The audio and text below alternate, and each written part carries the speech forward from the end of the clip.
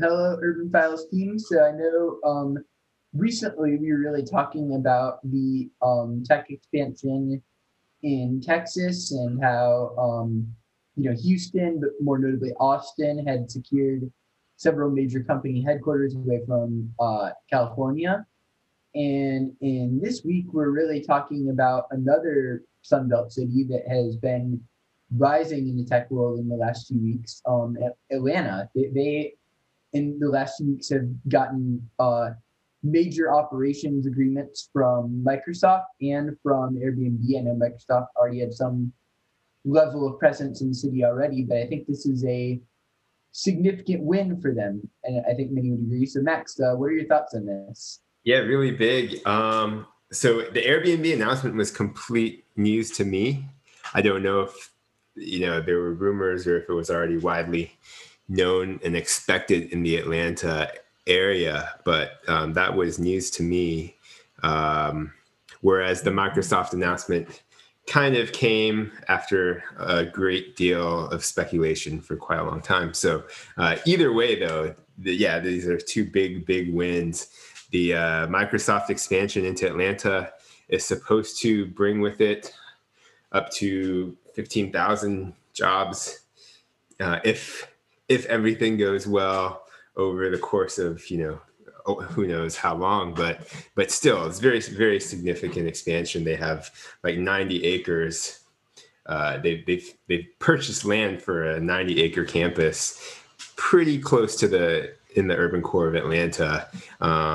And so there's a lot they can do there. They also have a lot of different sites within the city and outside the city. So it's not like as you said, it's not like this is a new place for Microsoft, but this is a pretty significant expansion that they're talking about. And then with Airbnb, they're calling it their East Coast headquarters. A little deja vu with the HQ2 from Amazon, but there's no understating how significant this is. Airbnb is coming off like this very successful IPO. They're sort of navigating that post IPO sort of maturity growth time period now, where they really need to see how they can ride this wave and continue to grow and continue to build. And I think that what they're looking at is targeting more tech products and increasing their diversity within that sector, within that department. And so they've stated their goals as by 2025 having 50% female representation and 20% underrepresented minority representation, which I guess makes sense in a place like Atlanta. They're saying they hope to hire from within the city, from within the region, as much of the talent as possible. And of course, Atlanta is known for having sort of that diversity, but Black diversity. So some great higher education institutions in Georgia Tech, Georgia State, Emory, others, and then of course also the HBCUs. So it seems to make sense. Yeah. Well, I think it's long overdue in terms of that access to opportunity, which is only to the tech company's benefit, and also that kind of diversity of ideology you can get when you go somewhere as different as Atlanta. I think you have people that have tremendous depth of knowledge and the skill set to work in high level tech jobs, product management, or fields like that. But I was even talking to a friend about this the other day. He's like, I have the skill set to work in high level jobs in a Boston or San Francisco, but I don't really want to live in a Boston or San Francisco. And so there's really, if you don't, it's kind of the options have been somewhat limited geographically for people that are in tech and these other high level fields. So I think this is it's an opportunity for them to be more mobile and kind of have choice around the country. And I think, as you said, given the access to the proximity to Atlanta itself and kind of the creativity and juices that blends, I think brings together, I think that really will have a positive impact on, I think, the tech industry as a whole, but obviously also the economy of Atlanta specifically. Yeah, yeah. I mean, so listening to you talk, I don't want to dive too deep into the conversation about Silicon Valley and San Francisco and all of how maybe tech ecosystem globally is shifting and evolving and what's going to happen there. I don't want to go down that rabbit hole. But as I was listening to you talk, I was thinking that this is a new revelation perhaps for me, but tech jobs, tech workers, this skill set has been a focus point, has been in demand for a number of years now. And so what we might be seeing is just now we finally have a large number of people with this skill set. And so naturally, with such a large group of people, there are going to be a wide range of places that those people want to live, places where they come from, different backgrounds, experiences. And so it makes sense in a lot of ways that we are reaching a point where those tech workers can find jobs and make it work in many different parts of the country. Yes.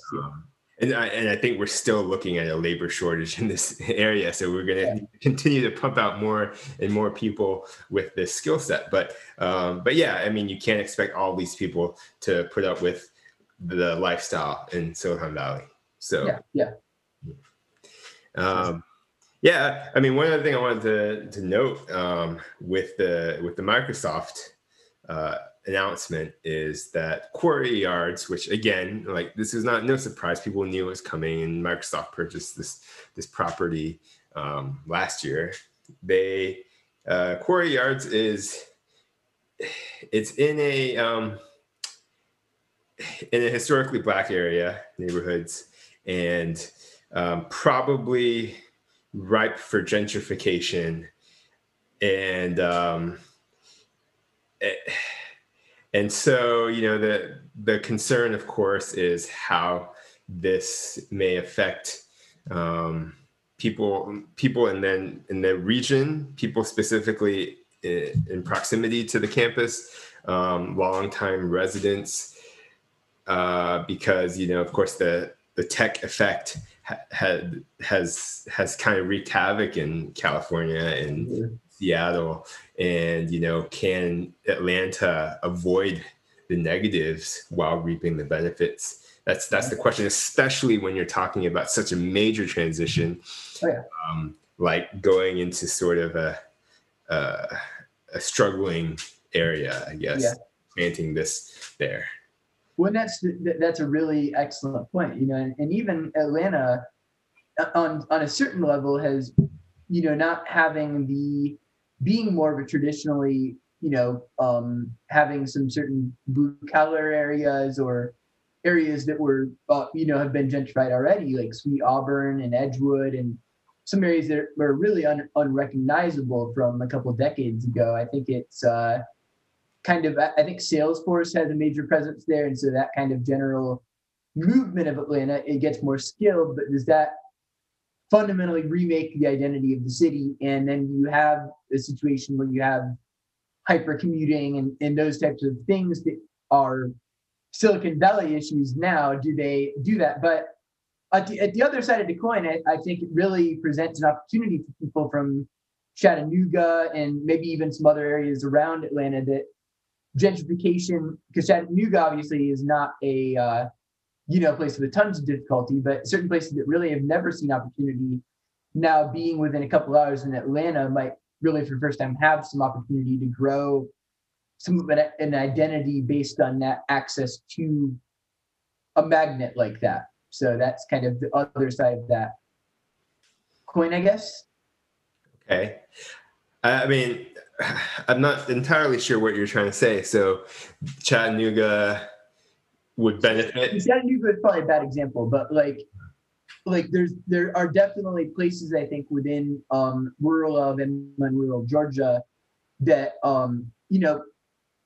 Atlanta is not new either to being a dynamic metropolis and everything like that. But I think as something like this grows, and especially a company like Airbnb that is so transformative in communities in general, I can't help but wonder if there will be, I think there's going to be a balance no matter what, but that influence of the hypercommuters potentially forming in that area, will that potentially positively transform some of those outlying areas, you know? Mm-hmm. Sure. I guess I see that. I mean, of course, yeah, that could happen. I mean, that happens everywhere. You have a dynamic city with large increase of jobs. Naturally, there's people within an hour or 2 hours, whatever, who feel the effects. People who want to live further out from a city, but Yeah. you know, of course, Kind of that idea of like the rising tide lifts all boats in a way. Yeah.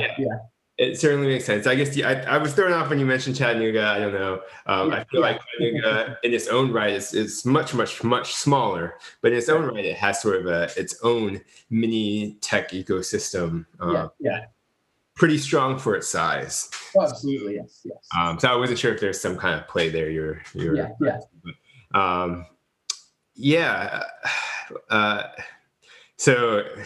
So any other thoughts regarding that?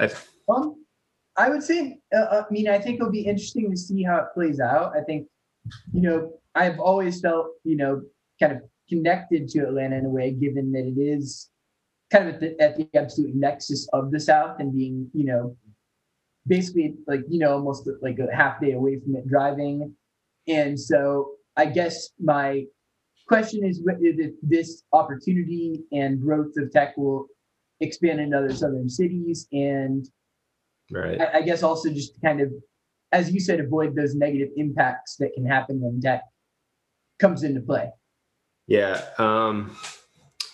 Well, let's not act like this is new for Atlanta. They've been making great strides for years. So, this is just a big splash because it all happened in a week, and these are two major players announcing pretty major increases or focus in Atlanta in the tech scene. So it's a big splash, but this has been building and brewing for a while.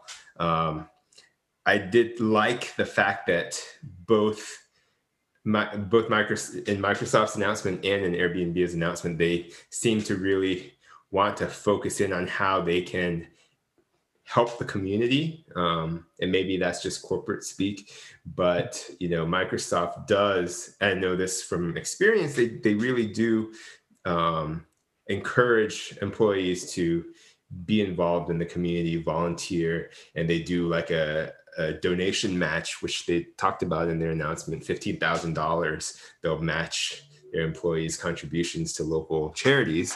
I think that's off the top of my head, but I think it was $15,000.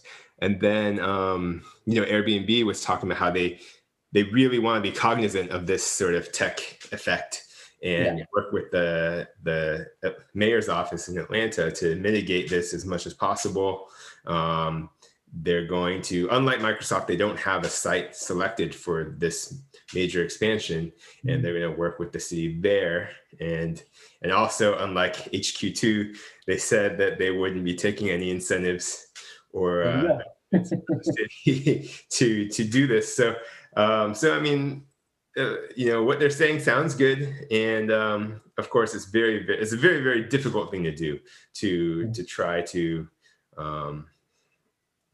do it in such a way that you don't hurt the people who are already living there, already in many cases already struggling.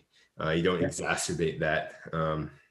What I do wonder is that the Microsoft Quarry Yard site is right next to a MARTA station, the Bankhead station, and which again makes it right for gentrification. But on the other hand, also, if you can do it well, it could also allow people to commute in to that location from elsewhere, and it's not like not like you need to have 10,000 employees all dropping into one neighborhood to live and work.